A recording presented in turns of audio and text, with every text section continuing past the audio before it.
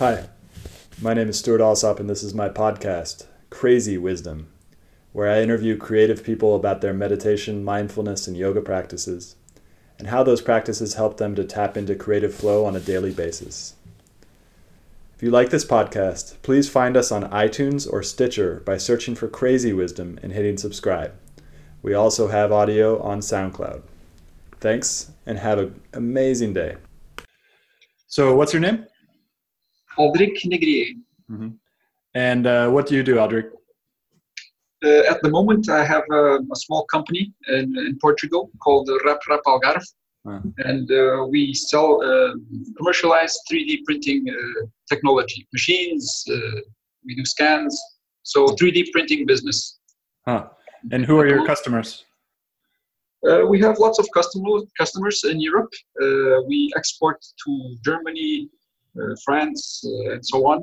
And most of them are from a wide range of I cannot pinpoint which type of customer they are. Designers, a whole plateau of customers, different customers. And what kind of things do you guys 3D print or we assemble the machines and we sell the machines. Actually, we have already assembled and sold more than 300 machines at this moment. Wow. But at the same time, we always, the company specifically sells 3D printers, but we always try to develop crazy ideas. So we're always messing around with electronics and gadgets and so on. So we're a group, very small group, but very creative people. We don't like to do always the same thing. So we're always creating cool stuff. Yeah. Yeah, and this podcast is about meditation and mindfulness, but I'm really interested in 3D printing and where you see it right now. Maybe we'll get into that later. But when did you first start your meditation practice? It's a long story, but I'll try to make it short. I started yoga actually when I was younger, when I was 17 or 18. And my mom got me in contact with an Indian teacher in Mozambique. I'm originally from Mozambique. That's my place of birth. And so after school every day, I went to his house and we had yoga sessions in his living room.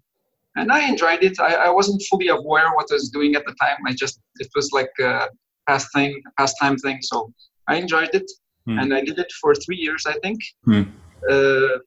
But I wasn't totally aware of what I was doing. You know, I don't know if you understand what I mean by this, but now that I'm older and when I do yoga and meditation, I have a different perception of awareness of what I'm doing compared to when I was 18 or 17. Mm-hmm. And so, how much do you think that is because of the practice itself or because of you just getting older and more mature? Nice question.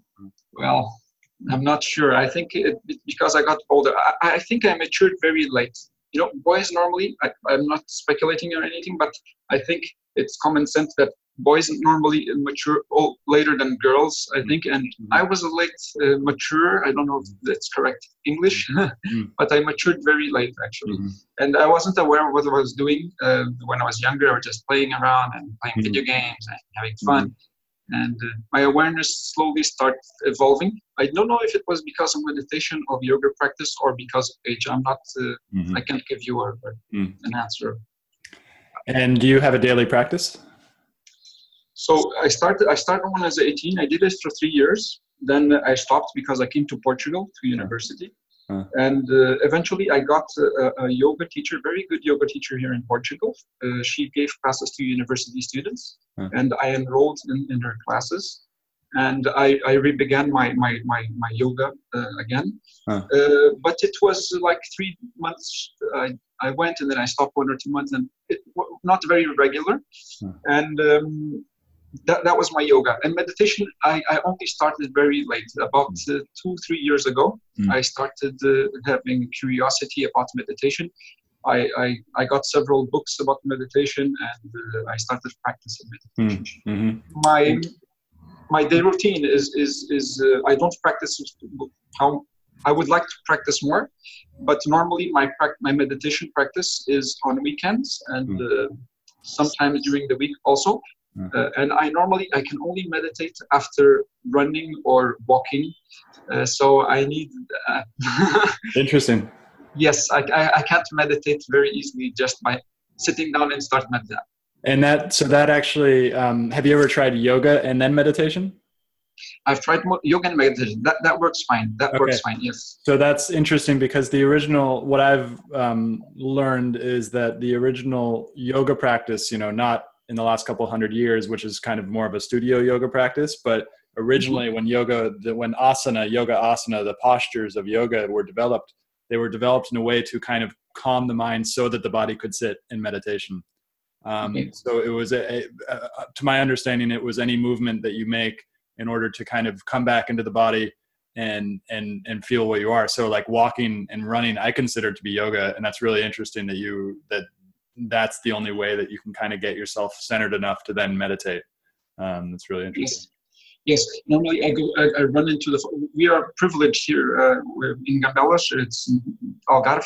We have the university and it's surrounded by forest. Oh. So this is normally the place where people go, students and people who live here go to run and have walks, bicycle rides.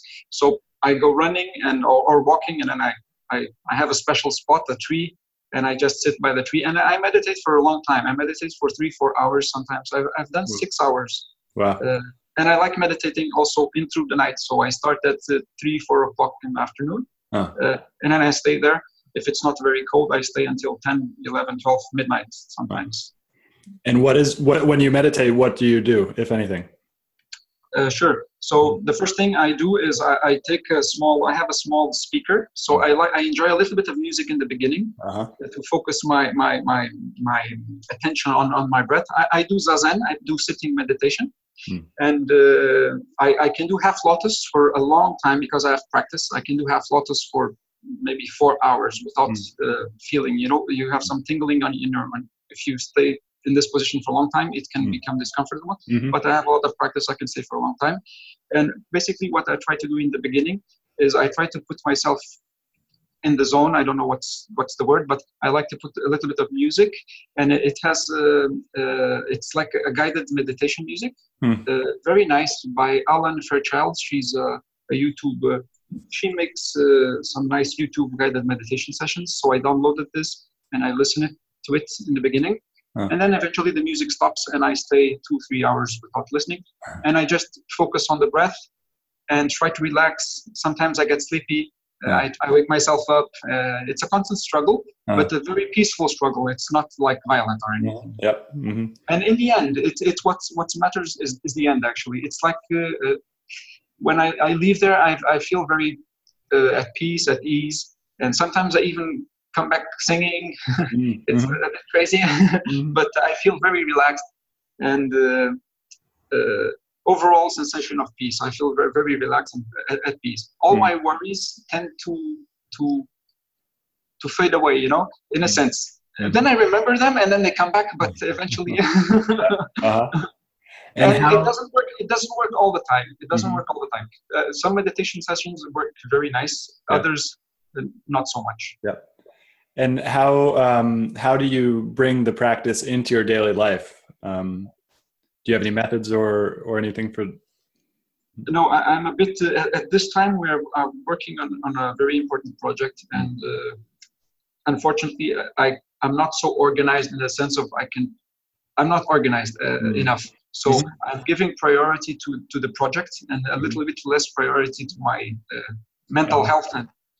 So I would argue that so basically we all have this awareness, right? You have an awareness, I have an awareness. Meditation is the aspect is a practice for then basically heightening and giving attention to that awareness that already exists. But you have it throughout your waking day, so you can actually bring it in without actually even trying to bring in meditation to your waking day. You can bring it in. So, and there's certain techniques that some people have. One person I interviewed, they basically every time they want to check their phone out of just wanting to escape from the current moment, they give themselves 4 intentions. So first time they don't actually follow through with it. Second time they don't follow through with it. The third time they don't follow through with it, and the fourth one they actually do. So there are different kind of methods and practices that you can kind of bring it into your everyday life and stuff like that. How does meditation help you to become do your job better, or do you work better? does it have an effect on your work? Probably indirectly, because like maybe I have more restored energy.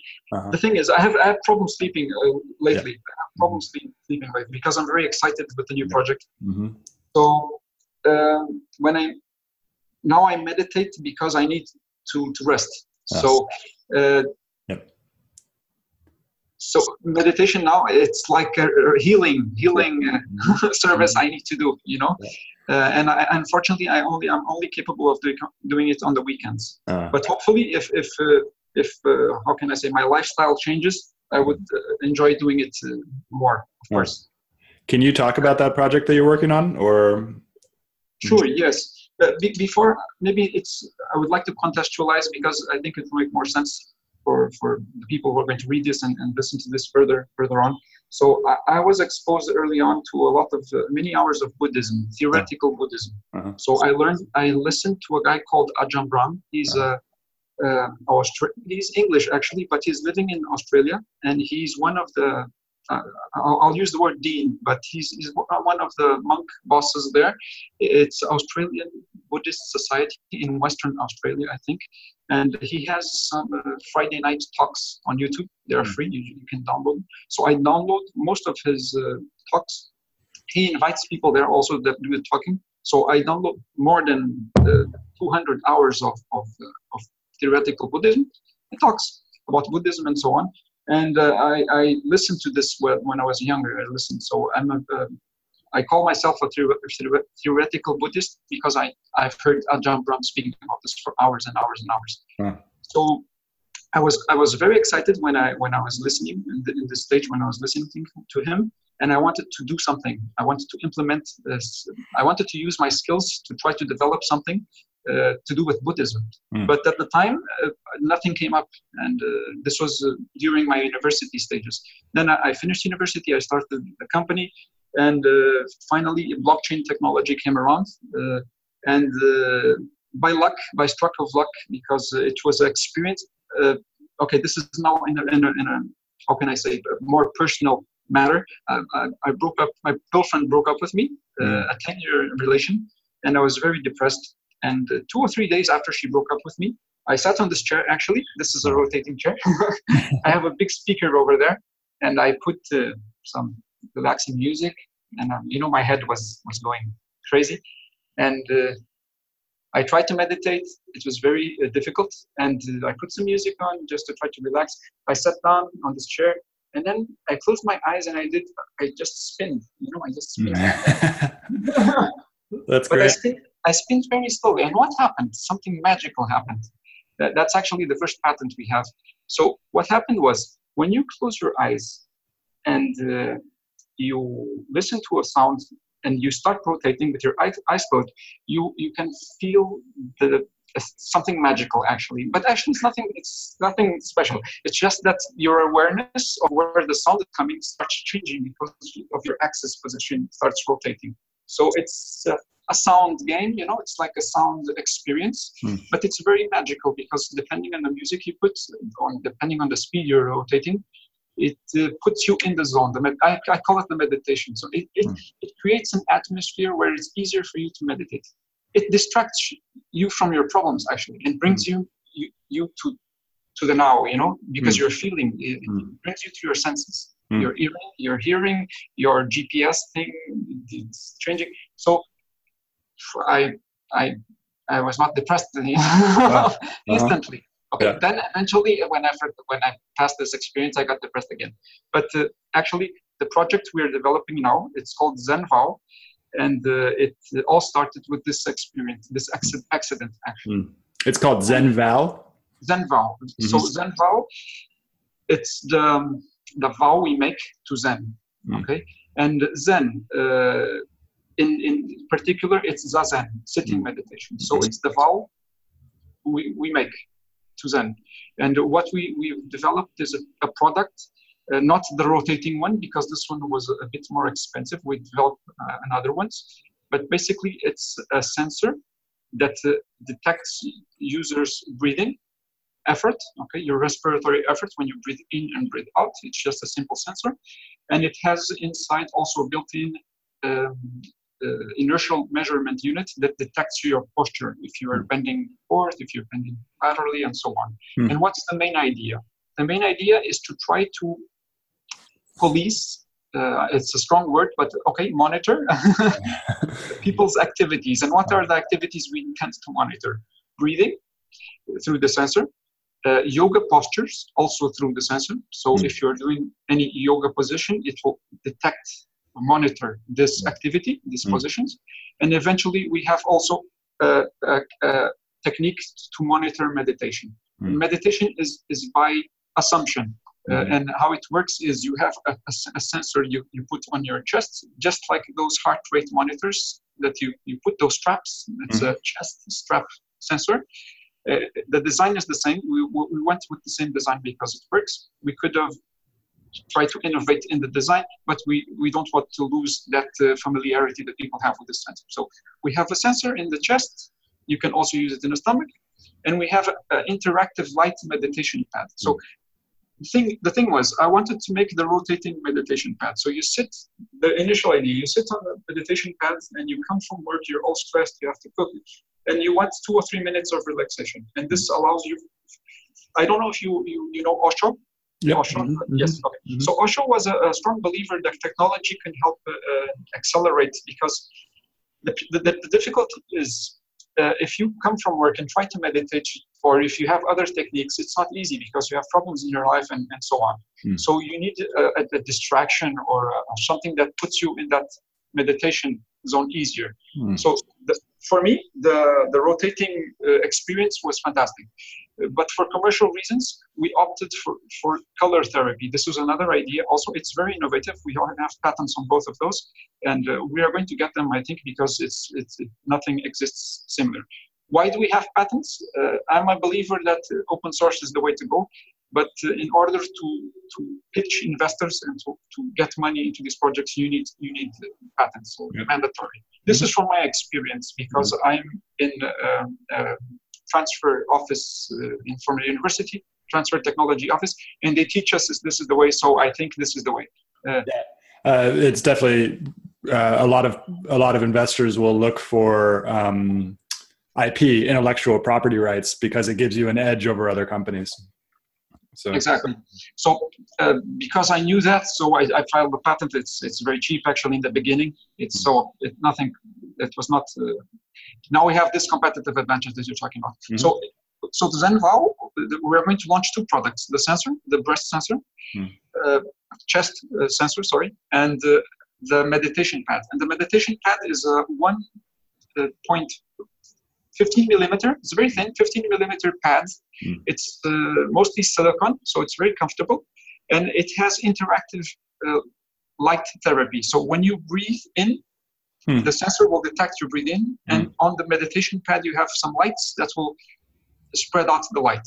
So you breathe in the light, and you breathe out the darkness. It becomes dark. So this is just a gimmick, a gadget that will.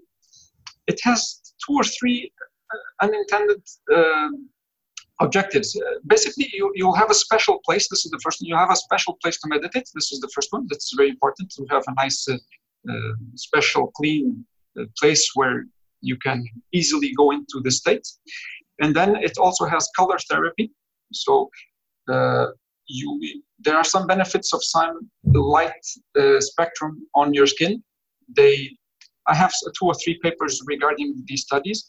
It's not mainstream yet, but we know that light causes cancer and so on and so on. So we know light affects biology, the biological mechanisms in our body. And for relaxation purposes, there are some papers that show that changing the light, some red or blue or so on. Blue is now, it has bad fame. Blue is dangerous, they say. So color therapy, yoga monitoring, and breathing monitoring. So the idea is you use an application where you have the ZenVow application, where you can select breathing, yoga, or meditation class. Imagine you start a breathing class, so it will be guided. Breathe in, hold, breathe out, hold, and so on. When you finish this class, we know you finished the class because we monitor this activity. Yoga, the same thing. You can do a yoga class. You will say, okay, first we do the sun salutation, arms up, and so on. You finish the yoga class, and we will know you finished the yoga class because we were monitoring your activity. And meditation, you start off with a breathing exercise, and you sit on top of the platform, so you know you are seated on top of the platform, your posture is correct, and you start with the breathing. And if you don't stand up and move, because if you do, we know you did. So meditation is more difficult to monitor. But we know that the community of yoga, people who do yoga and meditation, would not like to have like lots of gadgets. It's the minimum. So basically, you have one center, you have one sensor in the heart, in the chest, and then you have a pad that you sit on. Yes. Both of these do different things in terms of monitoring and giving feedback on the meditation practice itself. Exactly. Go for it. If you wanted to say something, no, okay. And the best part is when you finish, you get rewarded with cryptocurrencies. So this is the innovation in a sense, because cryptocurrencies work, the technology work because there is something called proof of work. There are lots of other computers trying to guess this hash, and it's the biggest hashing network in the planet. So it's proof that that blockchain, your Bitcoin will not be lost. They are yours. So this ensures the security of the network. It's called proof of work. There's a work being done digitally, and it will secure the network. So what we're the missing puzzle, or the puzzle we found in this technology race, was that now you can try to have proof of practice. So what ZenVow does is we have proof that you practiced yoga, meditation, and breathing. And then the proof of work, the coins, you will be rewarded the coins. So this is fantastic. Actually, the impact of this project, I'm slowly becoming aware of the impacts of this idea, and it's very, very powerful. And so I have a potentially controversial question for you. It's something I've thought about a lot because I'm here in San Francisco, and there are a lot of apps that are trying to get people into meditation and mindfulness using technology. And I really appreciate a lot of them. But as somebody who kind of has learned how to meditate from a lot of different sources, and I kind of get this understanding that mindfulness and awareness are something that are internal, and that there might not be external validators of an internal state. So for example, posture, you bring up posture, in yoga a lot, we talk about, having a straight spine, a crown of the head reaching up towards the sky, sit bones reaching in towards the ground. But then when you look at it, you have this kind of, a lot of people take that and they go like, oh, rigid, I'm going to get really rigid and kind of and then slowly I've been realizing that it's actually this kind of like in-between state. And that sometimes when I guide people in meditation, sometimes they go like this, like they go totally forward, flex forward. And sometimes they're like this. And so meditation is a state that can happen at any time in any posture. And what do you think about that? I agree. It's very. We are trying to measure something that's it's not easy to measure. Yeah. So that's why I said the meditation part is by extrapolation. Okay, as long as you're sitting there and you're relaxed, your breathing rhythm is relaxed. Hopefully, our microphone will be on, so we know you're not watching TV or something. Yeah. We'll see. Yeah. It's not. You're right. I agree with you. It's not easy. It's the solution we came up with, and we could have come up with even more evasive technology, like alpha brainwave readers and things like that. But I think that's not very. People will feel repulsed by this, in my opinion. Especially people in yoga and meditation are people that have this. Strong opinion about technology and practice. They have a strong opinion about this. So I don't want to go against that. The thing is, I'm not a commercial guy. I'm not a salesman. Actually, once there was a lady that once called me a salesman, and I felt very inside. I felt very hurt. I was very hurt by this. I sell 3D printing filaments. All we do is open source. Everything is online. You don't need to buy us. You can buy our printers. You can build one or buy one in any other place. And she called me a salesman because I said, oh, we don't. I can't make you a small discount because it's the price we have. Oh, and then she thought, oh, you're like a salesman. I was very. So the thing is, we're doing this out of compassion. I'm doing this out of compassion. I had this idea when I was extremely depressed, and I didn't come out of this depression by I'm going to make lots of money. It's just an idea. And it's an idea that can create a distribution of wealth. It can help humanity. The predictions are very. What's the word? Here in Portugal, we say dark, but I wanted to use the predictions are very, very bad for humanity, actually, for the planet. I've read a very, very, very nice book called the New Human Rights Movement by Peter Joseph. Have you read this? No. Unbelievable. He has. It's not opinion based. He has more than 300 or 500 scientific citations. So everything is based on evidence of scientific facts. So 2050, 2100, even before, because it's like exponential. Actually, most people are distracted. Because life keeps happening. But very bad things are up ahead. Very, very bad things. I cannot express how grave these things are, because we don't have capacity to calculate all the bad things that are happening, and make a summary and make a result. But very bad things are up ahead, and people should start coming up with solutions. Actually, what we're trying to do is trying to end the financial slavery system with this ZenVow movement. Because how I see it now, I have a different awareness of it now. Now I see people in big cities. And I see peoples in slave camps, financial slave camps. So they come out from their villages where everything is nice and quiet, and they have animals, they have forest, very healthy for them. But because of financial pressure, financial oppression system, they are forced to come out of these places to big cities, big slave camps, and work for money because they need to survive. So it's not a critique. People need to survive. And unfortunately, earning money is an activity that is destroying the planet, destroying their health, and someone has to solve this. Someone has to solve this. And so what you guys are doing is essentially rewarding people for a practice that is an internal practice, which then kind of, once you start to meditate and all these things, you start to behave ethically. You start to kind of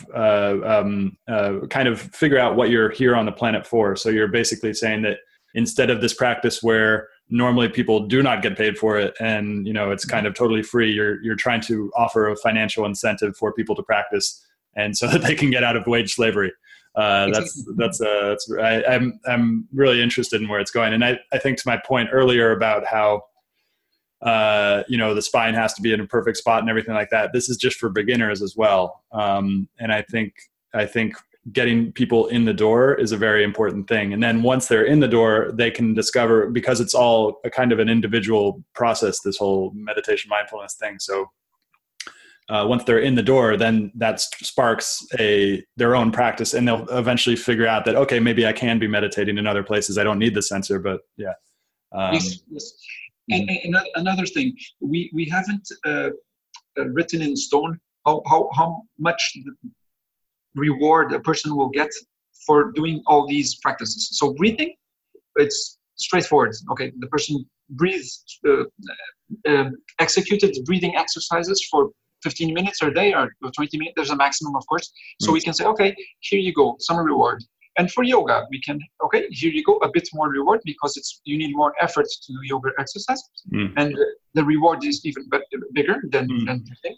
So we have to calculate all these weights, for each practice. So we'll eventually get to a nice, just distribution. But it's a complex problem. It's a complex problem. The other thing that we have that is special is a tamper-proof system. So basically, this is an Internet of Things technology. You because the devices are electronic devices. They're connected to the smartphone that is connected to the internet, that is connected to the network. So it's an Internet of Things device. And finally, we have hardware-specific integrated circuits that allow for the tamper-proofing or tamper-resistant tampering of the system.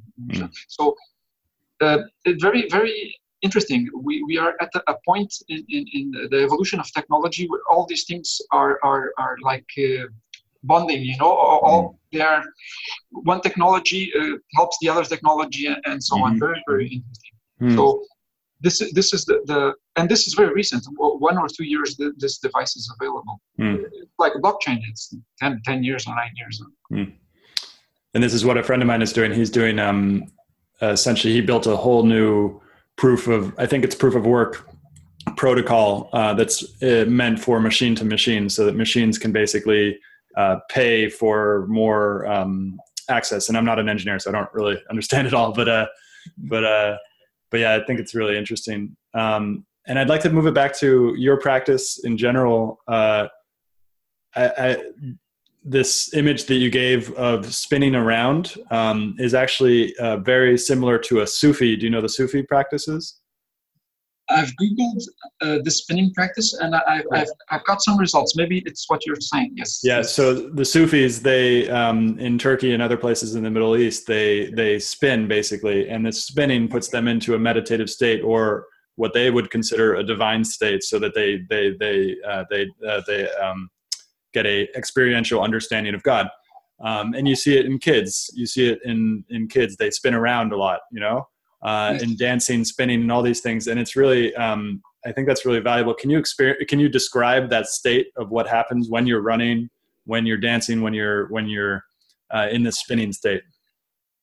Sure. Actually, one of my best meditation experiences was in the sea. I love swimming. So I forgot to mention, I swim a lot, and I have a special suit for not to get so cold.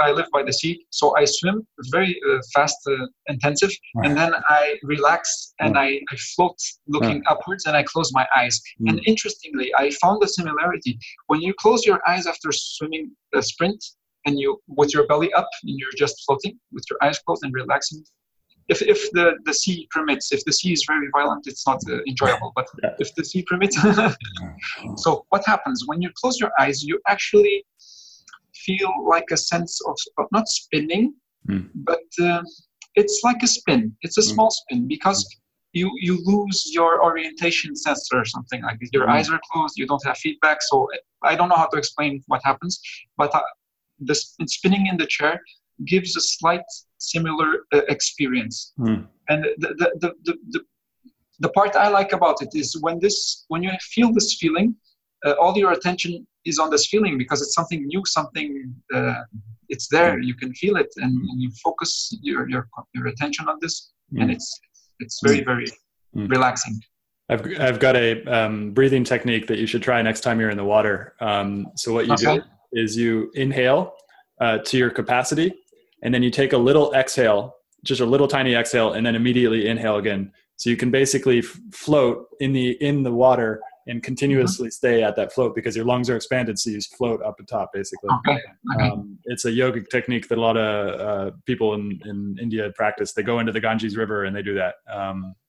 Okay, nice. Thanks for sharing. Actually, my suit allows me to float more than so. Yeah, okay. You don't need it. No, but I'll try it because it's a breathing exercise. I'll try it. Do you practice breathing exercises, or do you only become aware of breath? I practice breathing exercises. Okay. I have an app for breathing exercises. Yes. Oh, what's it called? Here. I use the sleeping one. You remember I told you I have trouble sleeping? Yeah. And it works. I get very sleepy. Prana breathe. Prana breathe.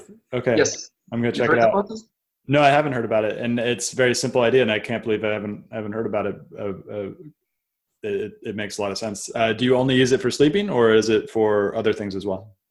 I use it mainly for sleeping. Okay.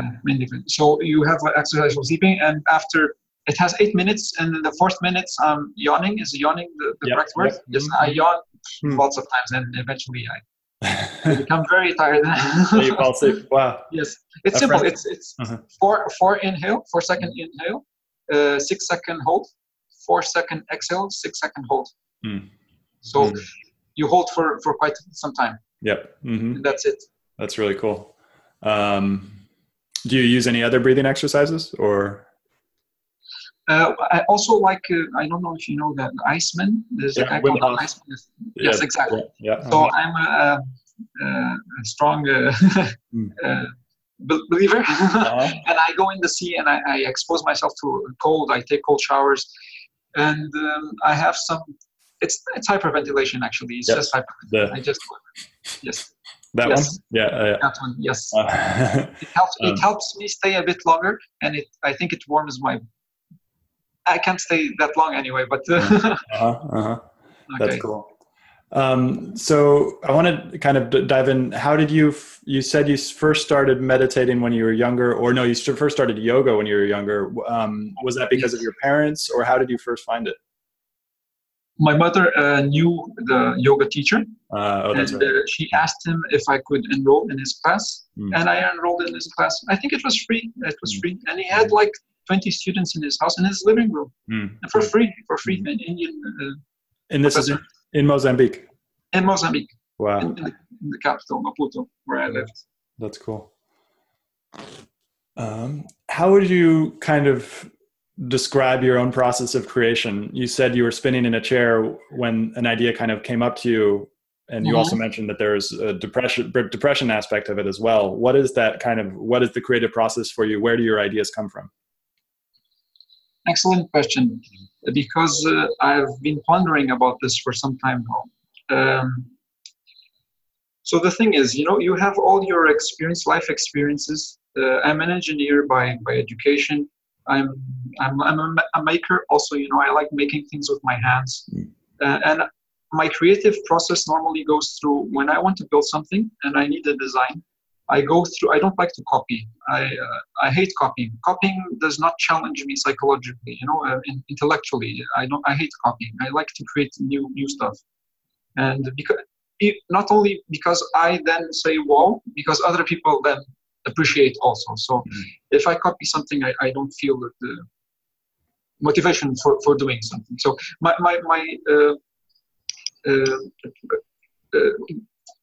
my process for innovation normally is I have an idea. I'll explain that part because the ideas just come sometimes. But I believe that it's just a belief. I can be wrong, probably wrong, because there's another aspect to this. I believe that our experiences, all my knowledge, my background, my academic background, and all of this information inside my head, in a sense, gives me.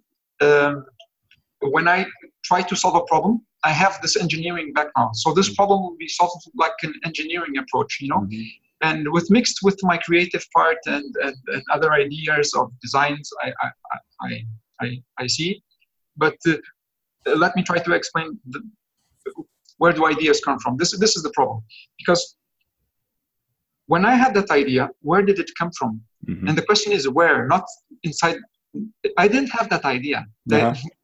Because it would be wrong to say I have that idea. Yeah. Where did it come from? Okay, it came from your neurons, from your synapses, and so on and so on. Yeah, but where did that come from? And not only that, those synapses were formed when you read something else that was external to you. So that not only is the idea not happening only inside one neuron, it's happening in a connection of neurons which were influenced by your environment.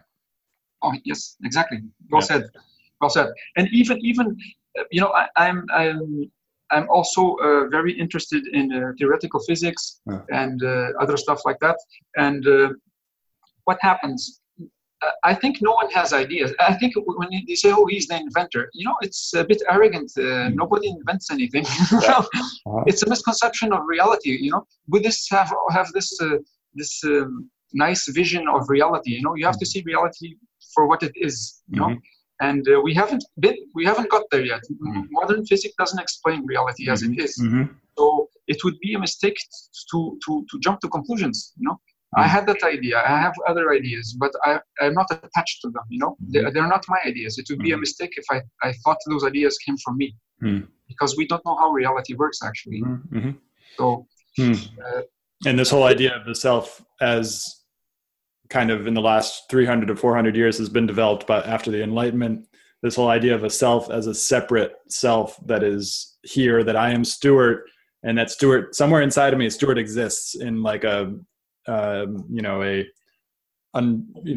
in a field. Yeah, in a field or a kind of a static, permanent way. But that doesn't exist. Who I am right now is an exact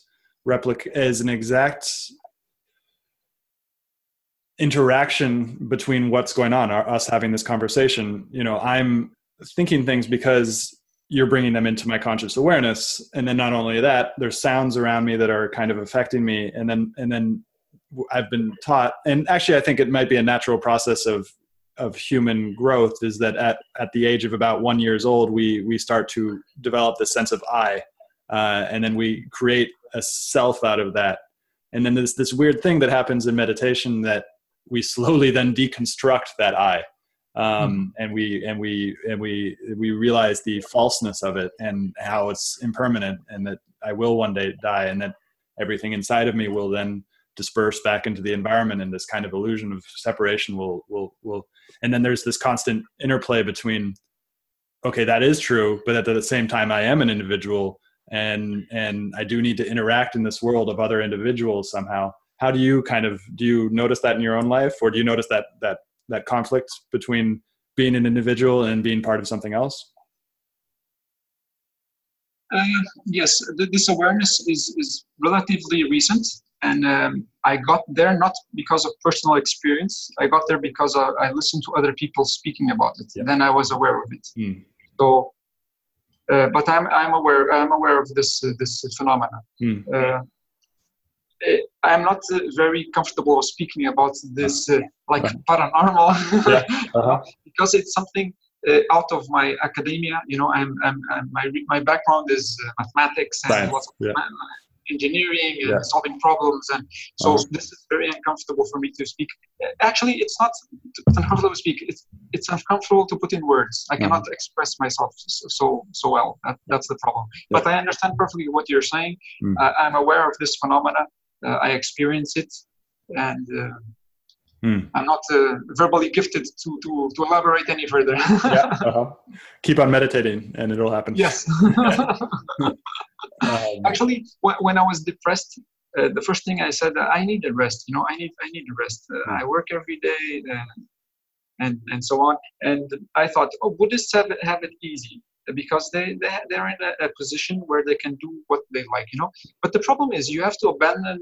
It's a radical life change. It's a radical. I'm talking about Buddhist monks actually. Yeah.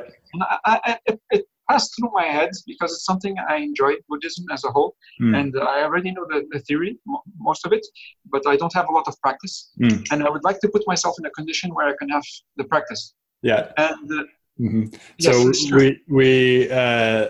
I've experienced. So I was also a founder, and I started a company, and then I got burnt out, and then I was like, okay, I need to go find that. I need to go put myself in a place of practice all the time and I did that for 2 years.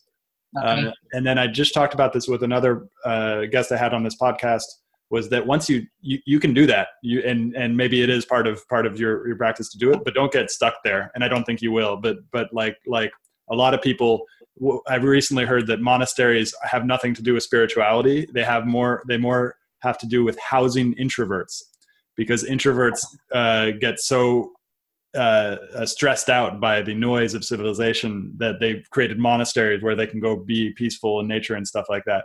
So it might be it might be a part of your journey to then go and do that, but don't, you're supposed to be here to do something, and you don't want to escape from it. Yes, it was an escape mechanism at the time. But the thing is, it wasn't for living there forever. It was like 3 months experience in one monastery, and then you can travel and then visit another one. More relaxed then. than having to manage a company and employees and all these things. Yeah, totally. It's a temporary idea because of your actual conditions. It's I get that.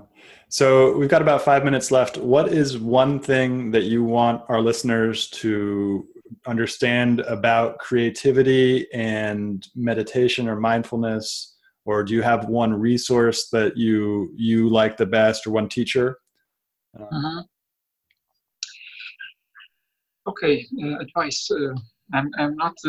I'm an engineer. I could give some engineering advice, but okay. I'm a very green meditator and yoga practitioner. I'm learning like everyone else, I think. But the advice I would give would be regarding Buddhism, actually, because I think that's the foundation. The principles of Buddhism. Actually, in our product, we are thinking of putting some guided Buddhism classes, actually, because when you understand the true nature of reality, of the phenomenon, physical phenomenon, and you tend to avoid suffering, So the whole theory of Buddhism is very enriching because you understand phenomena as they're supposed.